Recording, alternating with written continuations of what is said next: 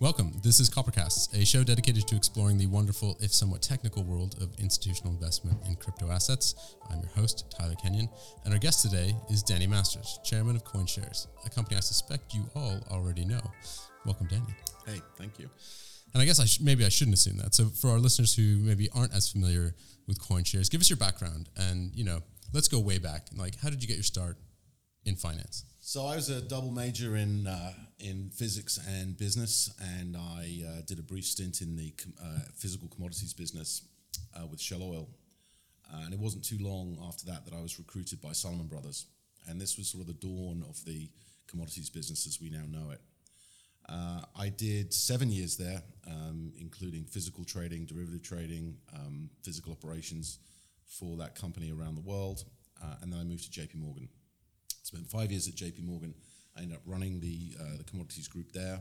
I sat occasionally on the risk committee of the bank and got a really great exposure to not just the vast array of clients that JP Morgan had, but also the business practices, which I thought were really tight, and I came away with the impression JP Morgan was a really solid company, as it's proved to be. But nonetheless, after a dozen years in investment banking, as you do, I left to start my own business, and I started a company called Global Advisors in 1999. And our mission was very straightforward. It was, let's bring commodities as an asset class to investors that hadn't experienced it before. And believe it or not, in 99, there really wasn't much in the way of direct investor access to commodities. So our goal was, let's try and explain a difficult investment thesis, let's assemble a team of experts, and let's create investable product fit for the marketplace. And we did that for a dozen years, and the price of oil and the price of copper and the price of gold were quite strong during that period as China emerged as a really big player on the world commodity stage. But that ran its cycle. Oil went from $10 to $100, and the play was kind of run. And I stumbled on Bitcoin. Because I saw a TV show. I think it was a CNBC show. We hedge fund managers tended to have that on in the background with the sound off. And I just saw the chart, and like so many commodity charts I'd seen before, it just exuded energy. And I didn't even know what it was, so I flipped on the sound. It was Bitcoin. It was trading at $12. But having come from a cent or two, it looked like a pretty powerful chart. So I sent $10,000 of my own money to a Chinese agricultural bank no one had ever heard of before. I got a credit on a little-known exchange called Mt. Gox, and I bought my first, 1,000 Bitcoin or something like that for a pretty cheap price, and that was the beginning. And I, that was kind of a game. But what I did do after that was I became fascinated with the technology. Like a lot of technologies, I think it is always the most powerful when you see people building on what other people have done. So Merkle trees were not new. Secure hash algorithm 256 was not new. Networking was not new, but they've been combined in a really unique way to create, and if I have to explain crypto in 3 seconds, that part of the internet where you can't copy and paste. And so that was the first initiation. I then stumbled into Wences Casares, who is a pretty famous guy in our industry, still runs Zappo. And Wences made me realize that crypto was money. And once I'd established both those two things, I was sold. So there's a lot to unpack there. Yeah. But I'm curious whether, your background in commodities and, 4 years ago when institutions started looking at crypto earnestly, there was a lot of comparisons that were drawn that people were trying to figure out, where does Bitcoin or crypto fit in my traditional box of thinking, and was it a commodity, or obviously it's not a security, we kind of know that now, but those questions weren't answered then. No. And for someone with a background in commodities like yourself, did it just jump out at you like, this is just another commodity but it's a technology, or was there more to it? Here's what you need to know about commodities before you go down that road. What you need to know about commodities is that commodities do not give you validation of your theory while you're in the trade. And let me unpack that sort of riddle. When I got into the hedge fund business for myself, my thesis was China would be an enormous commodity producer. But the art was not to wait the 15 years until China was a really important commodities producer. The art is to figure out that story that you're onto early is going to be picked up by any intelligent person that runs the numbers. So if you can discover that rough diamond, then you can be confident that other people will see likewise, and that market will go. And that's exactly what happened, with China commodities. The price peaked well before the demand peaked, but it was the story that actually moved the price and actually changed patterns and behavior and did that good economic magic.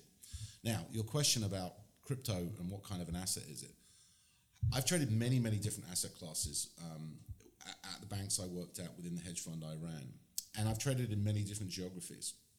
And what I also found unique about crypto and Bitcoin in particular, because that was the only crypto when we started, was that it was different things to different people. It was completely global. We were seeing nodes spiking up in Yemen. It was completely global, like no other commodity you've ever seen. It's completely fluid, like no other commodity you've ever seen. It could be currency to a currency trader, commodities to a commodities trader, tech to a tech investor, tech long-term private equity to a private equity investor. And that was another reason I thought the story would be particularly compelling. Not just money for the internet, but an aspect which many different investors in many different places could themselves buy into.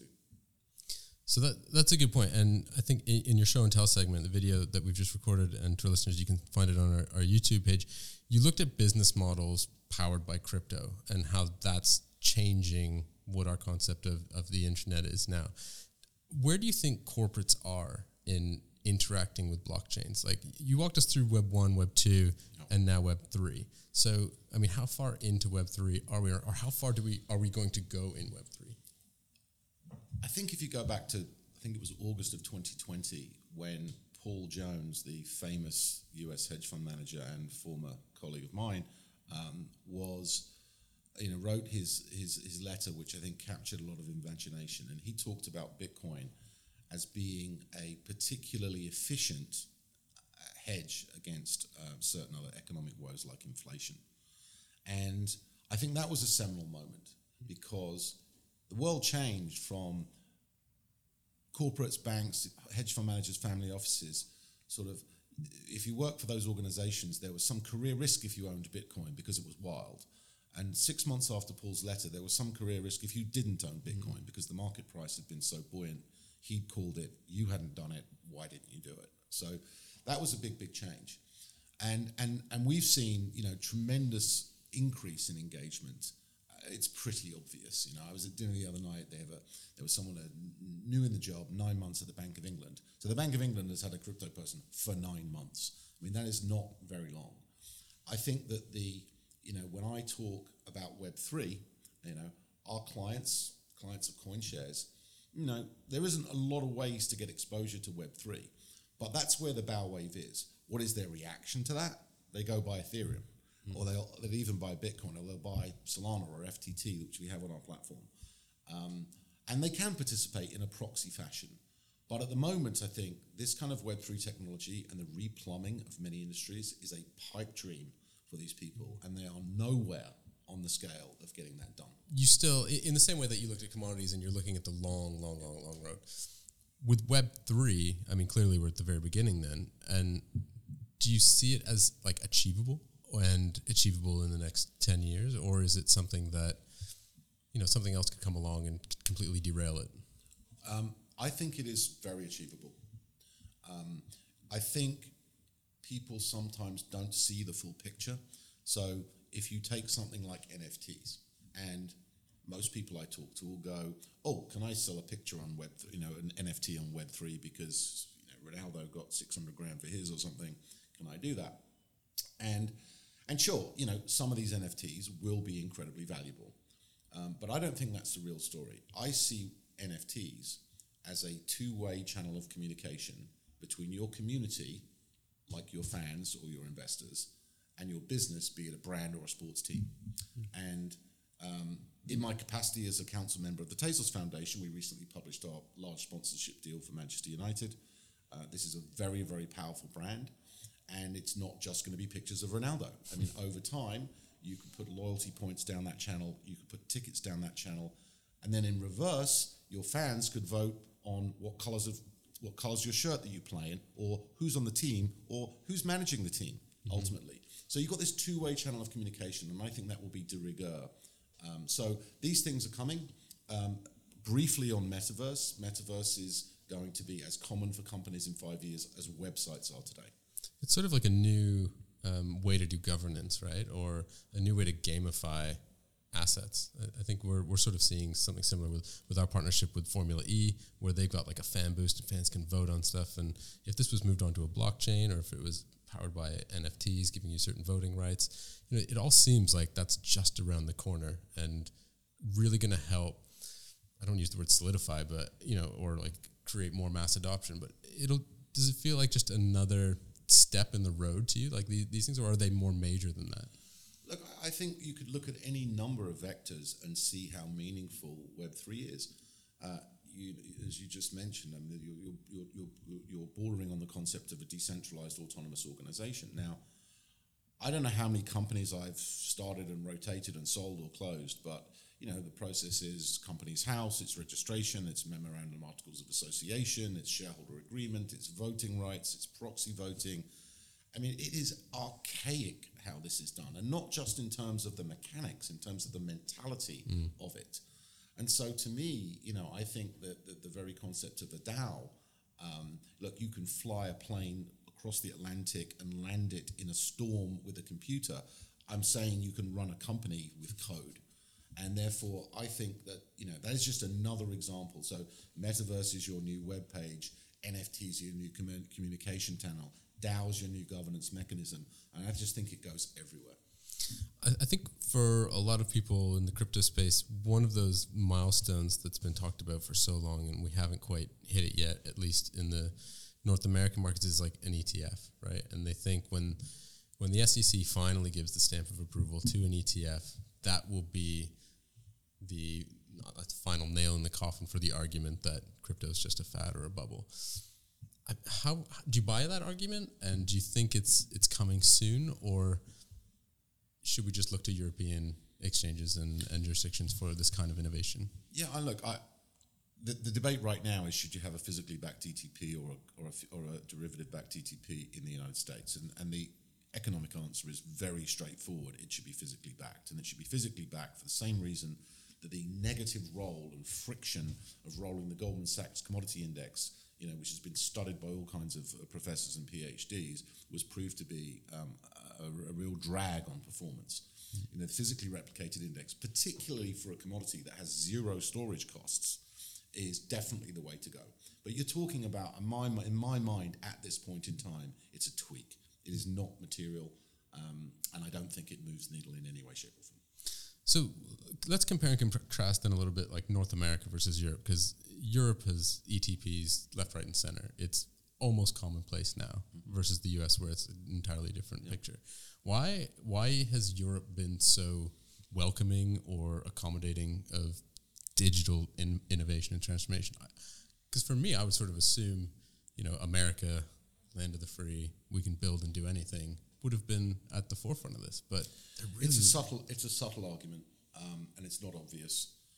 Firstly, exchange-traded products in the form that we have them in Europe have been much more prolific and much more common in Europe than they have in the United States. And that's not to say there aren't ETPs and ETFs, but in the US, there's a much stronger sort of culture around the ETF, which is essentially a diversified basket of stocks usually. But there are things that the oil ETP does look very much like an ETP, for example. But the culture in Europe for these exchange-traded products is much stronger to start with, and lots of investing in the past, and lots of commodity investing, because especially people like the Italians, Germans are quite friendly towards commodity investing. This was the way to deliver product to them. Perhaps the bigger reason is that in Europe, or not technically Europe, but in Switzerland, you've had a regulator that has been out front supporting crypto, bringing the rest of the financial services industry, bringing the regulator along with them on the journey. And the vast majority of these exchange-traded products listed initially on Swiss 6. We actually predated that with our XBT provider in Stockholm, in NASDAQ. But that's almost grandfathered. Like if you try to do that again today, you could not do that. But we were there before anyone else in 2015. And but today the route is you list through Switzerland and then you passport to these other jurisdictions. So it's a well-trodden path, but you need someone in the path that really grabs it and says, we want to do it. That's been the Swiss.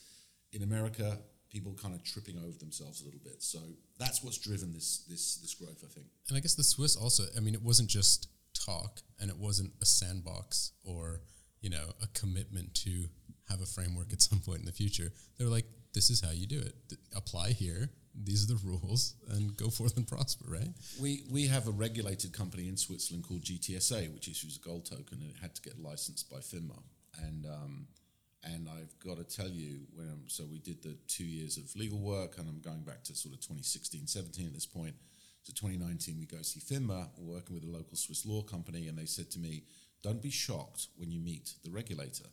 And I said, well, why is that? And they said, because he won't look like any regulator you've ever seen. Now, we know what the archetypical regulator looked like. It's male, pale, and stale. This guy was in his mid-20s. He had a long haircut. He had an open shirt, and he had a couple of earrings. But he knew crypto. Yeah. And I have not yet, to this day, met a regulator that knew as much about crypto as him. So they put the brains up front, and they suborned the regulations behind that, and that was a really smart move, and it's paid them great dividends. Do you look at any other sort of jurisdictions, whether Europe or North America or anywhere else, that maybe aren't competing with Switzerland, but that are at least trying to catch up and at least demonstrate a similar kind of forward thinking? Look, Switzerland had a first mover advantage because it definitely, opened those gates way before anybody else. I think you've got to sort of break the world into a few classes here. You've got the Russias and Chinas of the world who, on the face of it, don't want to get involved at all, usually countries with capital flight problems. You have countries which are very pro, like Switzerland. You have countries which want to be pro, like the United States, but have their own internal struggles and confusions, like interagency, SEC, CFTC. And then you have countries like the UK where, unfortunately, a focus on the risks of crypto have drowned the focus on the opportunities of crypto. So you've got all these different, classes, but they're not static. As we've seen recently, the UK is now trying to bootstrap a new initiative, and we'll see how they do. And in a way, you would even argue that Europe's taken a step backwards with the prescriptions and the restrictions around MiCA. So these players are ebbing and flowing as time goes on, but there's still a very, very long way to go in this race. And I guess it'll probably help eventually when we sort of put to bed more arguments on the ESG front about climate impact, or more crypto assets move to proof of stake chains, which arguably have less of a footprint. And I suppose that will help the regulators. It'll help investors, help just the general public to understand things a little bit better. Well, look, I'm not a big fan of ESG, or certainly not the E. And I think, ironically, the reason that we have a cost of living crisis that is going to get way worse, and the reason we have inflation at multi-decade highs, is because we demonize the carbon companies for the last 10 years, to the point where British Petroleum is considering itself green and trying to transition out of hydrocarbon. Then when you have a shock, then you have a huge problem, and that's where we are.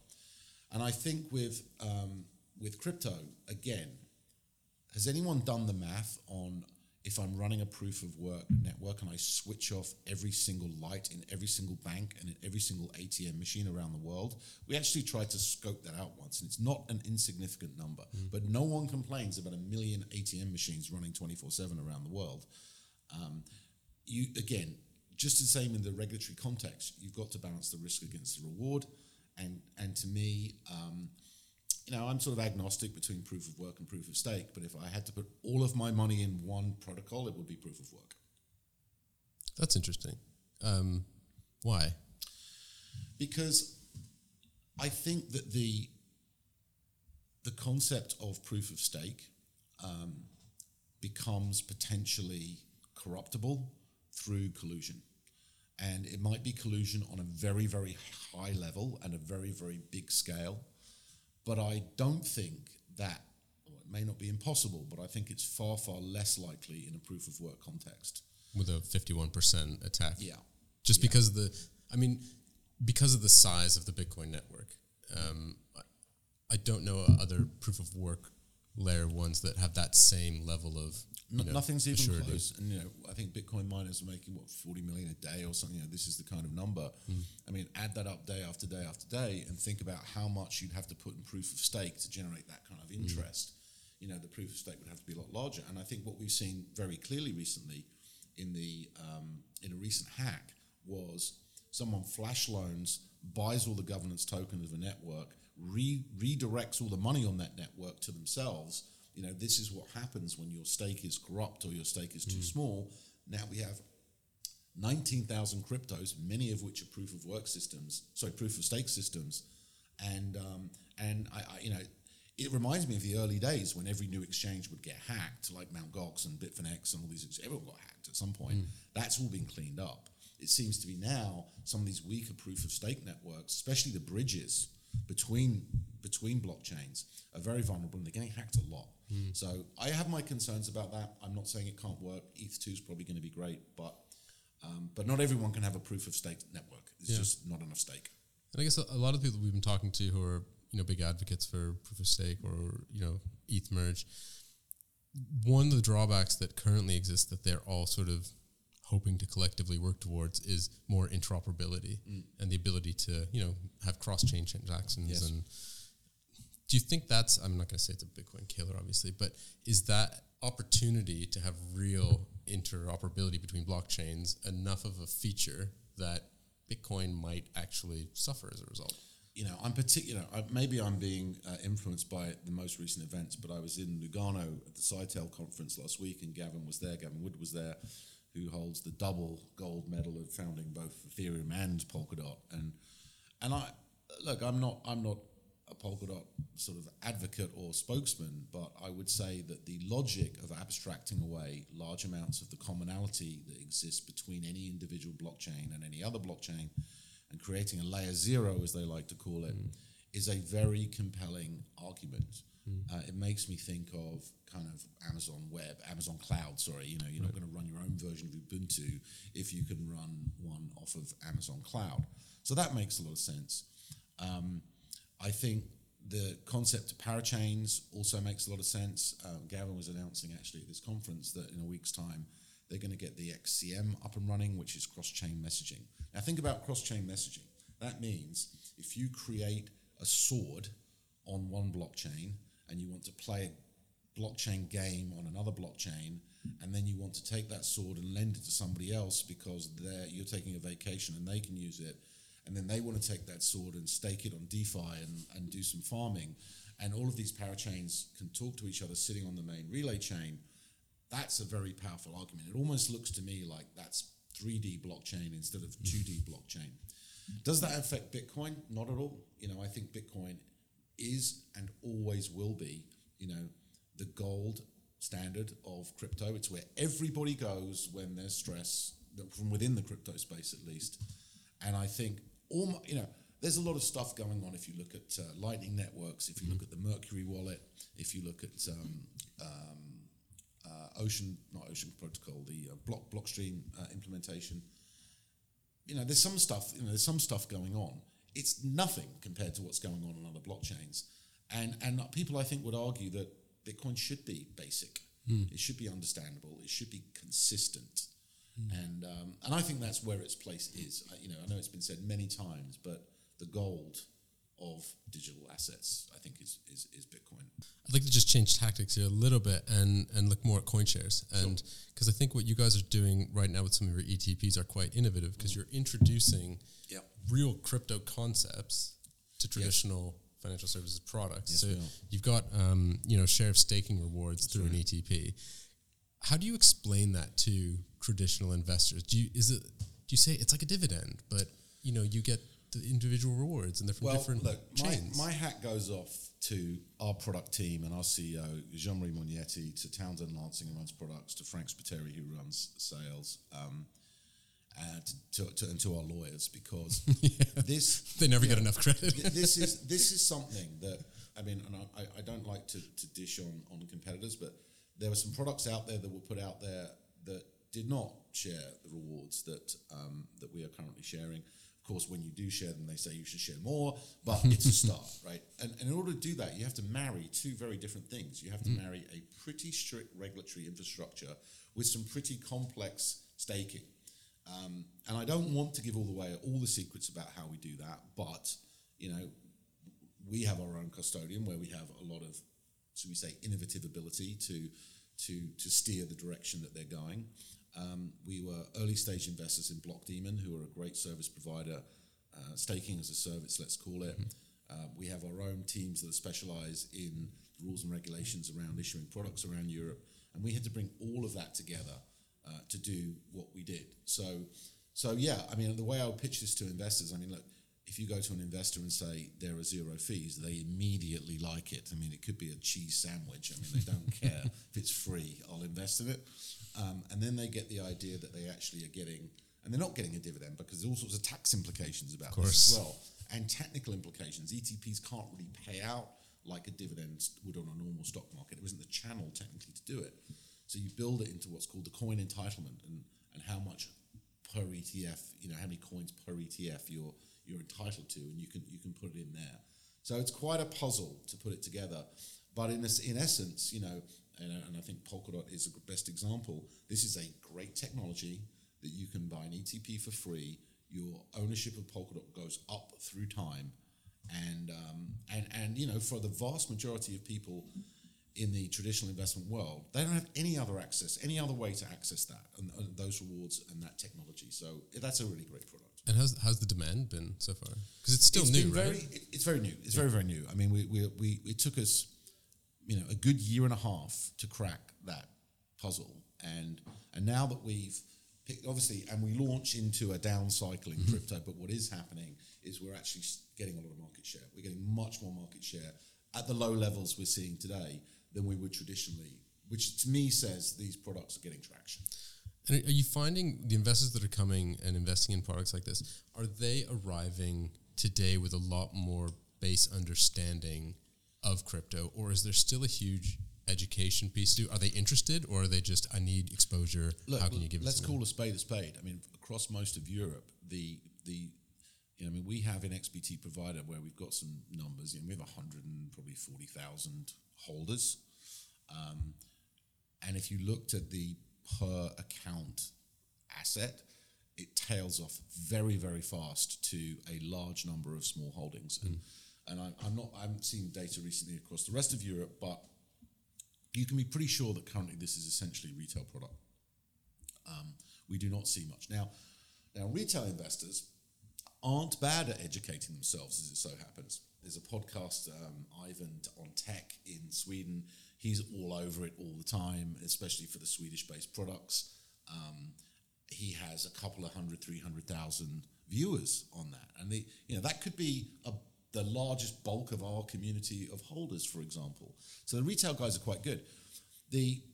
America, there's clearly some, now we don't have a great handle on that, doing what we do, but clearly there are, meaningful institutional involvement now, and, Coinbase now claims to have 7,000 institutional clients. I'm not sure how institutional they are, but it's a big number, however you look at it. And we don't have that in Europe yet. And the education level in Europe, where it's high at the individual retail investor level, when it comes to corporates, they've got like their blockchain guy now. But the blockchain guy, and this is a job you never want to have, has now got to educate the board of, SocGen, how to invest in digital assets. And so, it's just the frontier has moved. The problem hasn't been solved, and we're closer to the pot of gold, but there's still a long way to go inside those institutions. So it's funny though, like these corporates now have the blockchain guy, right? And as the crypto industry grows, I mean, the brain drain out of traditional finance into crypto companies is huge. You are probably one of the earliest adopters and earliest transitions out of TradFi into crypto. So do you have advice for people who are stuck in TradFi who want to get out? Or, what kind of questions should they be asking of their prospective new employers before moving over? Yeah. Well, first of all, raise a few points in my mind.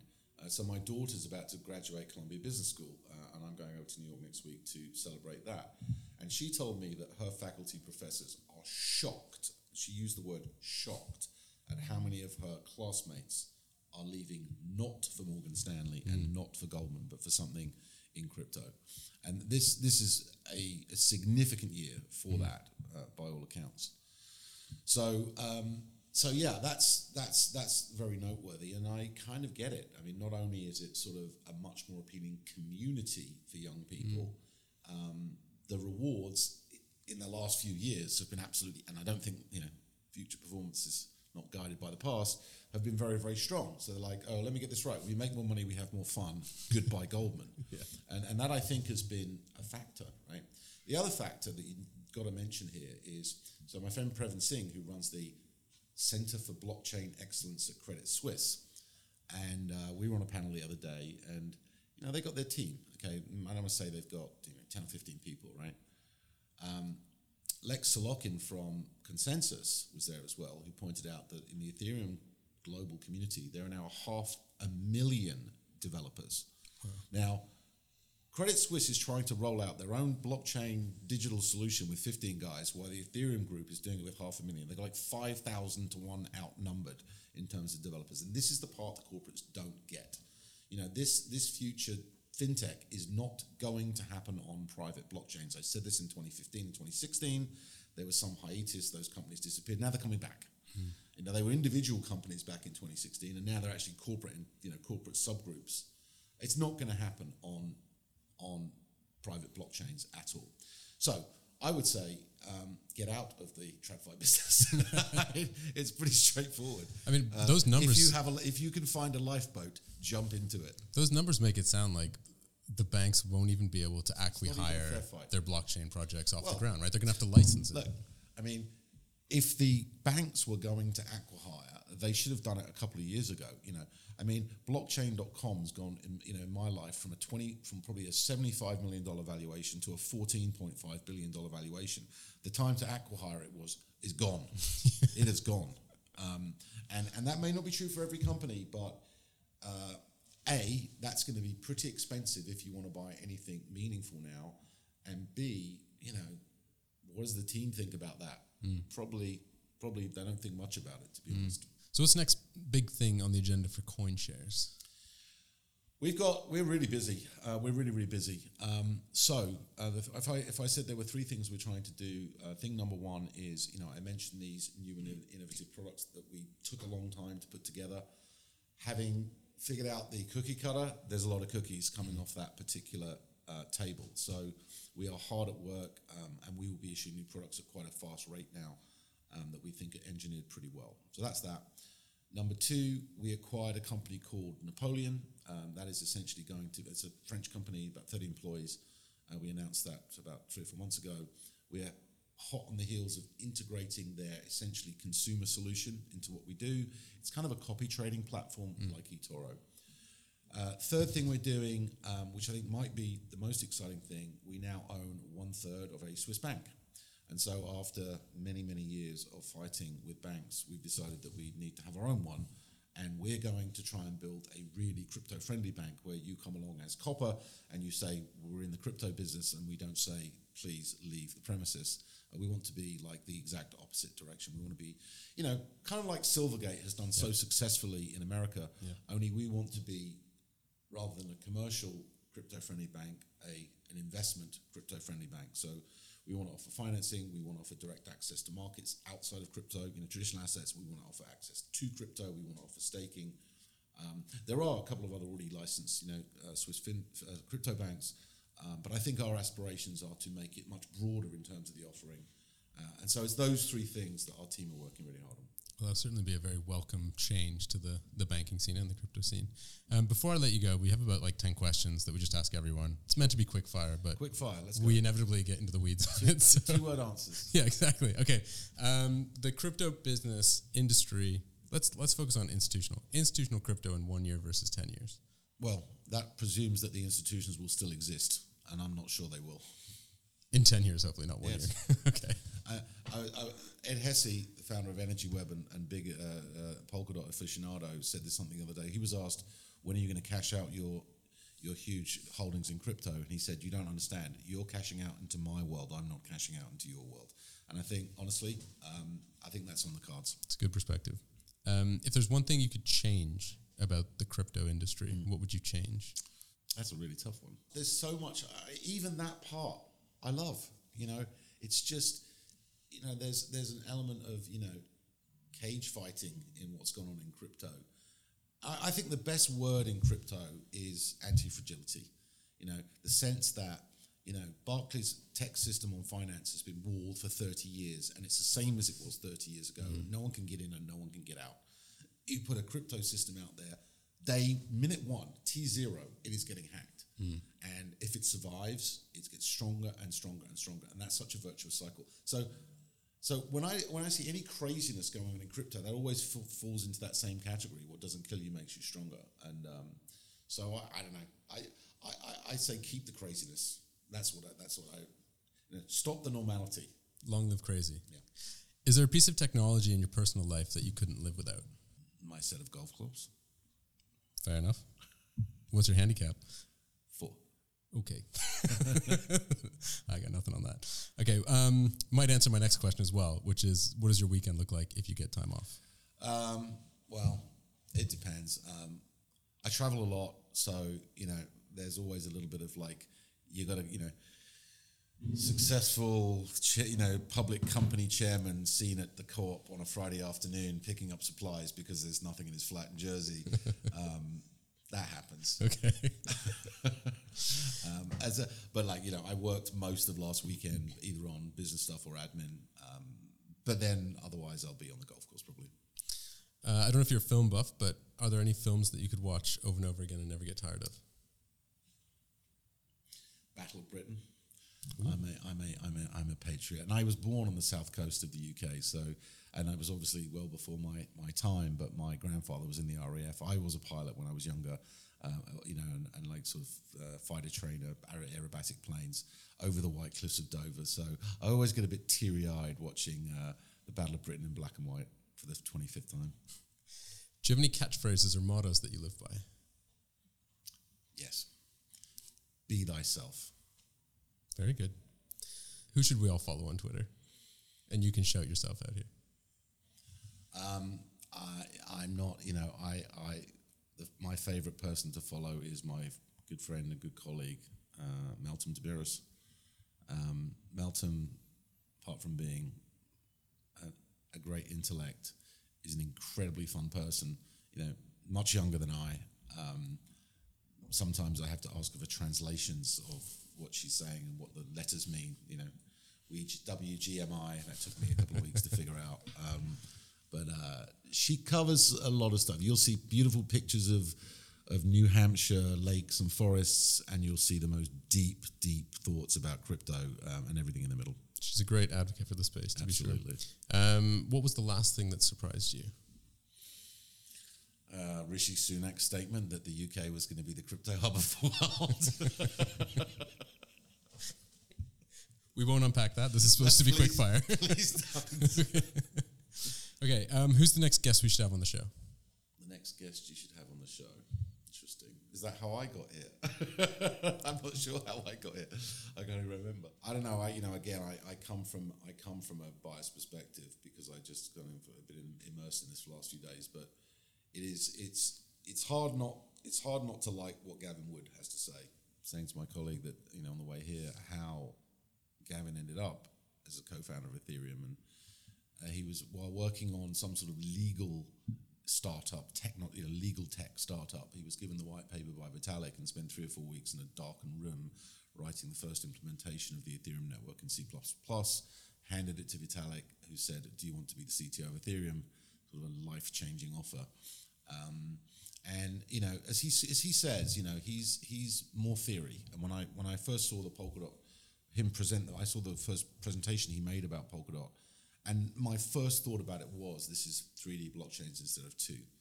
And I think he's a really, I don't know if you've had him on or not before, if you could get him, but he's got, if you know that much about Ethereum and you drop it all to build something better, it's a compelling argument, and he speaks really high level, but very, very, very well about that subject. Last question. If you somehow managed to meet Satoshi, but you only got to ask one question, what do you want to know? I'd say, will you marry me? Fair.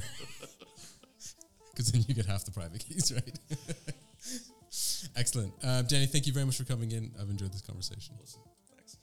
To our listeners, if you haven't already seen Danny's show and tell video, please go to our YouTube page, or you can find it on Twitter at CopperHQ, or find it on the website, copper.co/insights. There you can also sign up for our newsletter, which includes links to all the week's top stories, as well as any updates from the wider team here at Copper. If you've enjoyed listening to the podcast, please make sure to give us a good review in whichever streaming platform you're using. And of course, if you want to get in touch, you can always reach me, Tyler, on Twitter at CryptoTSK, or you can email me directly, tyler.kenyon@copper.co. If you'd like to be a guest on the show, or if you know someone who should be, give us a shout. We're here to talk all things institutional crypto. And the show's only made possible because of the technical and creative wizardry of Tally Spear, with support from Meili Malfoy and Eva Lila. New episodes coming out soon, and in the meantime, stay safe.